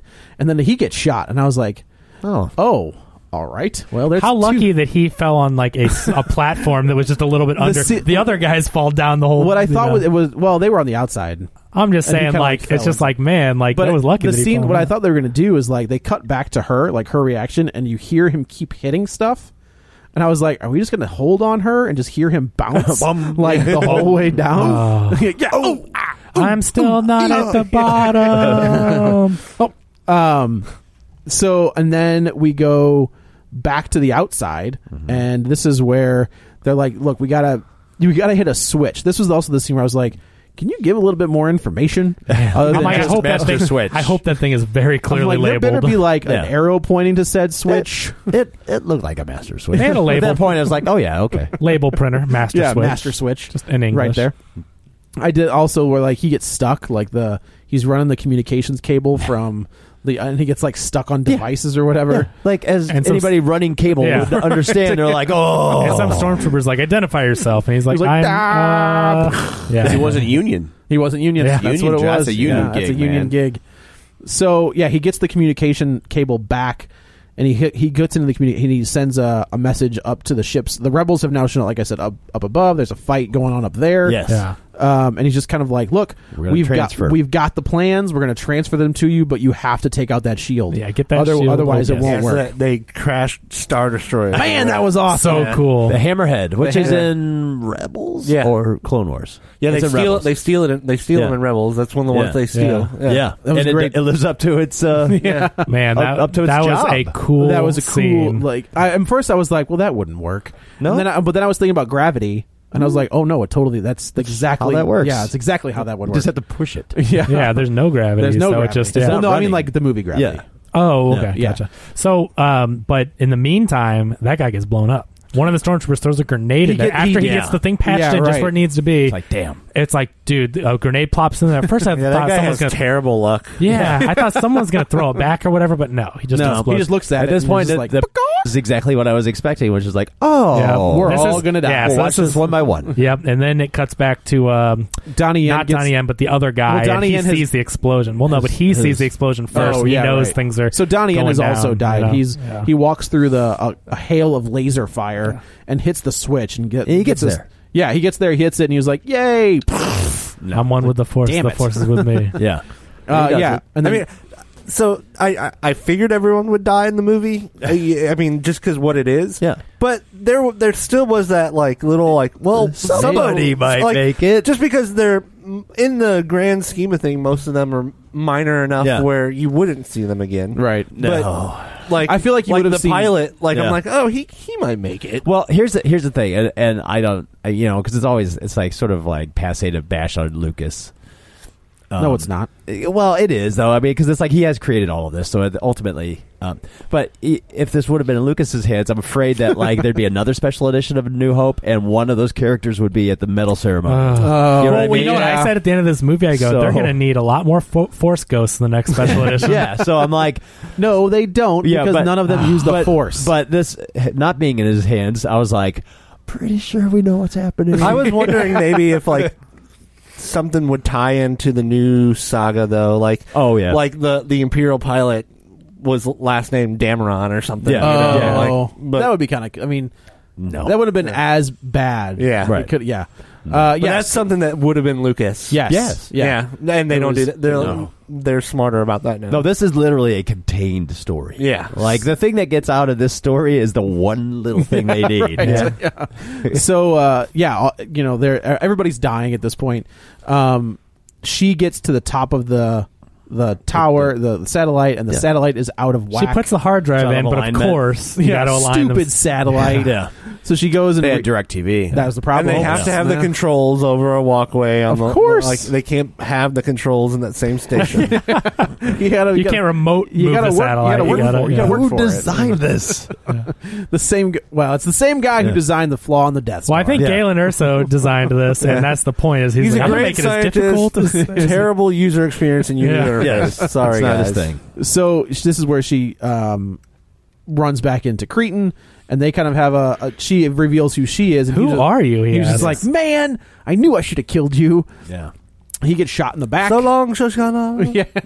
Yeah. He gets shot in the back, and then the Star Destroyers have crashed into each other, and the shield is down. The shield's down. They transmit, and as they're transmitting, the Death Star shows up. And it kind of comes up. Oh man, on that horizon, that was awesome because it was like that scene in The Force Awakens where the X-wings kind of come up in that platoon, Apocalypse Now kind of style, and then in the distance, in the far, it's just you see it kind of coming up over the clouds, and you can see Cretan, and they've already have it aimed. Yo, yeah, Cretan's just hold on, we gotta rotate it around. So the one guy, there's another guy on the Death Star that tells Tarkin. He was like, hey, they got the information. Yes. What do you want to do? He was like, we'll blow up the town. Vader will deal with the fleet. And I was like, as soon as Vader's going to go after them. It's when he says Vader will deal with the fleet, and I was like, we're going right in episode 4. Yeah, right. There's no other way for us to get to where we're going to go. So awesome. So the information is trained. They get down, our main characters get down. They fire the laser into the planet. and they're just sitting there on the beach. Krennic just sees the Death Star show up, and he's like, and he just you just see the look on his face, like, oh man, as soon as he sees the Death Star, I got played. Because someone tells Tarkin that like Krennic's down there, and Tarkin's like, all right, keep going. Yeah. Good to know. But yeah, it's that oh crap moment from Krennic, and it's great. And our two other main characters kind of are sitting on the beach, and they're just kind of like, it's a really good moment between those two, and I think he that was a political power move for sure. Yeah. I think he asked her, do you think anyone heard us? And she's like, yeah, there's somebody up there. Yeah, and she was like, yeah, probably. So then here comes, like, as the ships are starting to take off into warps. What is sort of the end of the movie? Yeah, pretty much, because they die in the sunset. Everybody died, and this is everybody's dead. And everybody's dead. Everybody's dead. And then so as the rebel fleet is taking off into light speed out of nowhere, like we've never seen this, and it's so awesome. A Star Destroyer shows up out of hyperspace, and people just start slamming into it. So awesome. Yes. Like, of course that would happen. And Vader, in this scene, all you see is black. Just black. Then we start to see like a very familiar sets. Yes. Familiar uniforms. It's obviously the Tantive 4. And at this point, I wondered if this scene was part of the reshoots and the stuff that they added. And if it is, they made the right call. Yeah, for sure. Because even though we know exactly what happens here, it just makes it. It makes it. I mean, it's so tense. Right. You know what's gonna like happen. when he's about to the last one, and and he's got to hand it through that door. The little we've got a it's filled. The room's filled with the Death Star plans. But this is the they've scene. got the floppy drive. This is the scene where I was like, so this is why he's the most feared Sith ever. Yeah, they make him menacing. Yeah, for sure. So that feeling, as soon as you see the ship and you see the guys in their helmets, like there's only like you know, and it's feeling. The same siren going off. Yeah. Too. So it's like you know exactly what they're doing. There's no question that feeling you get when you saw that. And then this is where we see the first lightsaber. Well, and he just plows through these guys. Reminds me of too is like the old like horror villains, like a Mike Myers type thing, where just like he doesn't need to hurry. He's just going to destroy you. He's already got you. Yeah. You're already forced stuck. to put one gap in the ceiling. He passes him, and then from behind slits him in half. Yep. Yeah. He's using the Force and a lightsaber the same. So he's holding guys with the Force, and he's cutting people in half with the lightsaber. But he didn't like that guy though. As he walks past him, he goes back and slices him in half. You know, that guy looks like he's bored. Oh, I made it. Yeah. Like it's just like I have to get through all these people. And I love the way he moves his lightsaber. And Tom mentioned it. Just another day at the office. Yeah, exactly. Tom mentioned it's like he wasn't flipping through it, and he had very limited movement with his arm, and it's awesome the way that they didn't make him like flying around. I mean, he's just walking Conservation through. of motion. Yeah. They so the one guy that has the floppy disk like gets skewered through the door. Oh, yeah, well, because the door awesome. is not opening, right? And they're trying to get the door. Yeah, you feel so bad for those guys because like help us, and the door can't get open. The guy's like nope, and so they end up passing it off. Then that guy passes it off. He's like, and this is the scene where the relay team, right? So then the door opens, and who's standing there? The ship that they abduct ship that we see in episode 4, the little Tantive 4. Yeah, the small. Yeah, but you see it blast off, and Vader's looking. Corellian Corvette. Yeah. I liked where they were like, get the escape pods ready. I was like, that's pretty good. Okay. Yeah. So this door slides open, and he was like, ma'am, this is for you. Well, you see the back. And again, I thought they would do the same thing with Tarkin. Yeah. Where like you just see her from the back, and then she whips around, and it's 19-year-old Carrie Fisher. Yeah. And they give her and her one line. I have to believe that's ADR. Like they just took that. She says hope somewhere in that trilogy, and they just took that one little snippet because I don't think it's Carrie Fisher today. I doubt. It didn't sound like an animated cigarette. Yeah. And I mean, okay, it wasn't perfect, but it still looked really good, I think. Yeah. Oh, I thought that looked fantastic. For the 5 seconds they left on it, I thought it was good. I thought Peter Cushing looked better. I do think Peter Cushing looked better. I agree. Those are words. I'd say. But I do. I would like to see which scenes were, because I was like, I think this might have been part of the addendum. I also think they had more to do with Peter Cushing, like. Yes, like there was more of that character, so they probably spent. It's also easier to animate a wrinkled older person than it is. Yeah. Well, how do they? I think 19-year-old. I agree. I said the same thing to Kevin, and I was like, I think the wrinkles made it easier to hide. Yeah. The flaws kind of the plastic. She's so smooth, right? Yeah. But it was still really good, and I'm glad that they only focused on it for like 5 seconds. It was good for what it was. And I also wonder if over time, as the technology gets better, if they'll pull a Lucas and go back and try to fix it up and update it. And luckily, since it's all CG, you could do it. They can. Which I don't mind when they update effects as long as it doesn't affect the story. Yeah, don't change the story. Don't add Jabba. Don't add. Well, that was don't add a band that has. I wasn't upset that they added Jabba. You know Jabba what? thing. That Go was, back and redo that now. Yeah. They shot the Jabba thing, and he always planned on replacing the actor with something. He just didn't have the ability. Yeah, now that I understand it's just that, when I he feel did have better the about ability, it still wasn't quite right. Yeah, when Han Solo walks over his tail. Oh, God. Yeah, it's like that was just. I'm just. Well, I think they kind of had to do that because he walked behind the actor. Because he's walking behind. The actor didn't have a tail, right. And so it just was, if he crossed behind him, and you'd be like, "What did he? How did he get?" Right. It's not that it happened. It's just his eyes that bug out. The way he's like, "Oh, it's just the CG is the problem. It's not the scene. It's the CG." Yeah, they definitely overplayed the eye and bugging thing. That's kind of how. That's it. No, I mean it's literally. I was like, wow, they're up to. How much time do you think passes between the very end of that movie? Is it like a half hour? No, or is it like 2 days on the run? No, I think it's like 10 minutes. Yeah, I think Vader immediately gets back in his Star ship, Destroyer, and I think he chases down that. I just think it's like I said, if you play them one after another. If you cut the credits off of this one and then cut the credits, I wonder how far Scarif and Tatooine are. Like how far apart they are. If they're that's really a good close. question. Because that's one of the ways we could probably figure it out. How it's really close, then if it's like on the other side of the galaxy, then maybe. Well, no, even if they both hyphen. But if they have a hyperdrive, and they hyperdrives still take time though. Yeah, if they're not close. But I mean, what they did, they closed it so much because they could have just had them like they got the plans, yay. Yeah. No, they got the plans and they handed it over and they literally handed it to her. Yeah.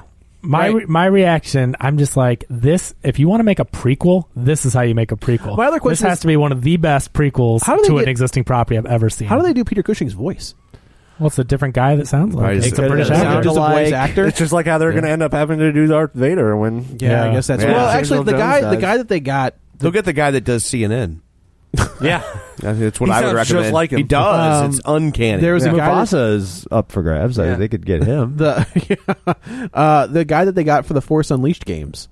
I mean, he was. He sounds just like him. There's a lot of good voice actors out there. Honestly, I almost wish that they would use a different voice actor now because you could hear it. You can hear James Earl Jones's age in his voice. Yeah, that was the only problem and it was a small one. But when he's talking to Krennic, in that scene, it came through as an old James Earl Jones. Yeah, also, it doesn't sound like as menacing as Darth Vader. It's the same thing with Kevin Conroy. Like Kevin Conroy's Batman does not sound anywhere near as good as it did 20 years ago. But it's still awesome that it's him. And they call this one not a saga film, but I have to disagree. Yeah, like this is a straight up. It just doesn't follow the Skywalker. It doesn't follow. There's a Skywalker in it. It's a supplemental. There is. But it's not part of that main. But it's not actually. Yeah, you don't. No, I agree. But it's just like it's a side story. What you're trying to say is this. They separated it because it might not have been as good as a saga film, and it is every bit as good as a saga film. If this is the amount, and I think it's tough because I really loved The Force Unleashed, not The Force Unleashed, Force Awakens. I think Jedi is kind of my favorite. Like Jedi and Empire kind of go hand in hand. Force Awakens, and then this is really close. So we're a year out now from episode 8. Yeah. When do you think we get the title in the first teaser? It was over a year. They want to keep them separate. Yeah, they said you won't see anything this year. I say until this year is almost over. I say we're going to get Justice League, we're going to get episode 8, and we're going to get. I guess that's it. I mean, at Super Bowl? I think what we need to look for is on the schedule is what Disney's next property that they want to prop up is, so they can put it before. Guardians. Yeah, it's probably. It'll be Guardians. I think Guardians is big enough where I'm talking like a smaller movie that they don't plan on making a ton of money on, where they can get an extra $10 to $20 million. Like what is it? What is it that want to see the teaser trailer? What is it that we had to see for Phantom Menace teaser? Godzilla? No, what movie was it? No, it wasn't Godzilla. No, what movie did we have to go watch so we could watch that Phantom Menace? It was so bad. What was it?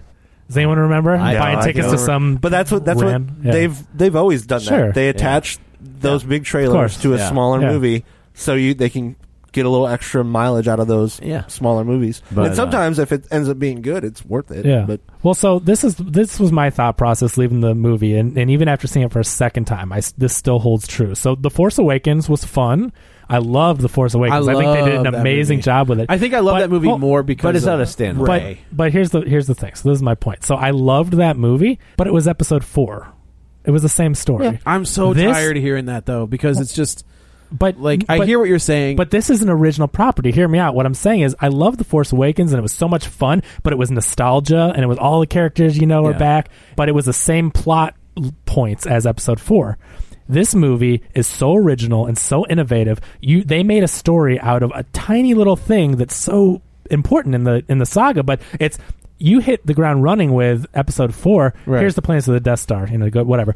But it's like they made a whole movie about how they found them, and I love that they did that, and I think this is one of the best Star Wars films ever made. I also think I would agree, but it's also, I hate going back to Warner Brothers, but it's like, if you want to make a dark movie, here's how you do it. Yeah. And you keep it within the tone of Star Wars. Because this story is dark. If it's a story about how everybody died to get you these plans because you've already set it up that's what happens, right? Then you make a dark movie. Right. And that's where I think coming back around, is this movie for kids? I don't think it's for little kids. I will probably not take my kid when this comes out. She'll probably be old enough. She'll be 6 by then. Okay. I think by then we'll... My son's 7, and at the end of the movie, he liked it, but he goes, that movie was sad. Like he seriously, he left and he goes, that movie was really sad. Everybody died. And so, like, him as a 7-year-old, he recognized that, like, you're supposed to leave a movie like that with the heroes and they win, and they won. Sometimes life sucks, Ryan. Yeah. Suck it up. So I would not suggest, that's how my 7-year-old felt. It's just not good lesson to learn 30 days before a Trump inauguration. Maybe. Yeah, let's be honest. Where do you guys feel? Tom, you weren't like super amped for it. You were looking forward to seeing it. But no, I enjoyed it. Were you surprised, or was it exactly what you thought it was going to be? I mean, it was exactly what I thought it was going to be in a very well done way. Yeah. Okay. Yeah. But do you think, to me, it's like this was not just a good Star Wars movie. This was a good film, and that's what sets it apart. Like, I would agree with that. This is an excellent film, and even if you're not a huge Star Wars fan, I think this is a great entry point because, like you guys did in the theater as kids, you guys were introduced to Star Wars with Episode 4. This is a much better introduction for kids to Star Wars than the prequels. Exactly. Yeah. Oh, totally. So, but if you guys were introduced with 4, and this movie preludes 4 by 2 days, I mean, what a great jumping on point. This is such a great way to introduce you to it, and leads right up. Then you put 4 in. I'll have to report back once I figure out what order now. Yeah, that's true. Yeah, I would think wherever 4 was. My sister-in-law says that she falls asleep during every Star Wars movie. She loved this movie. Yeah, great. Loved that's it. Good. Awesome. Dan, that's a big deal. Do you want to knock out a video recovery for us real quick? So right now on Netflix, I can't say it's the best movie, but it's really interesting. Is a documentary called Elstree 76. Oh, and it's about the various bit players who were in the original Star Wars. You've got people from like David Prowse and Jeremy Bulloch, but then you also have like the guy who played Greedo, and then you have another guy who was just a random X-wing extra, and it kind of follows their individual stories and their exposure, and there's some tales from being on the set, and then how they've moved on through their lives, and most of them are on the convention circuit, and it kind of gets into the hierarchy of the people who on the convention circuit. Like everybody wants to get David Prowse autograph or Jeremy Bulloch, but nobody wants like random rebel pilot. Who's the guy that we shared a pizza with? Michael Sheard. He's dead now. Yeah. Wow, that must have been bad pizza. It's a pretty. I mean, it's kind of a fun. There's so many documentaries and side movies now. This is one of those ones I was like, yeah, let's check it out. It's a little dry, and it's not the best documentary, but it's worth checking out. I'll give you a different view of the movies. Awesome. Sweet. Thank you, Dan. Well, I guess that's it for this episode. Let's go around the table and everybody can say where to find them. This is Dan. You can find me on Twitter at DanGraney67, GRANEY. I'm Blake Fail. You can find me on Twitter at EpicFail or at St. Brewis. This is Joe. You can also follow me on the Twitter at JoeyButts, BUTTS21. This is Kevin. Follow me on Twitter at KevinRBrackett. This is Tom. You can follow me on Twitter at Roger Kubert or on Facebook at Facebook.com/Tom O'Keefe. Don't forget, if you'd like to continue the conversation online, we will be there waiting for you at Facebook.com/RealSpoilers or on Twitter at RealSpoilers.com. That's it for this time, and until next time, Han shot first. Let's go out with something really hot for these folks. A big hit out of 77.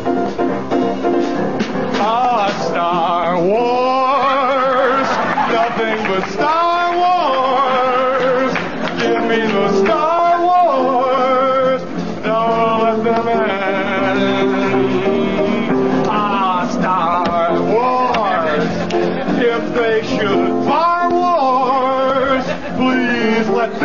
Star Wars. Stay. And hey, how about that nutty Star Wars bar? Can you forget all the creatures in there? And hey, Darth Vader in that black and evil mask. Did he scare you as much as he scared me? Join us today during the Jeep Celebration event. Right now, get 20% below MSRP for an average of $15,178 under MSRP on the purchase of a 2023 Jeep Grand Cherokee Overland 4xE or Summit 4xE. Not compatible with lease offers or with any other consumer incentive offers. $15,178 average based on 20% below average MSRP from all 2023 Grand Cherokee Overland 4xE and Summit 4xE models in dealer stock. Residency restrictions apply. Take retail delivery from dealer stock by 4/1. Jeep is a registered trademark. Star Wars! Those here in Star Wars! My seventh winner up here!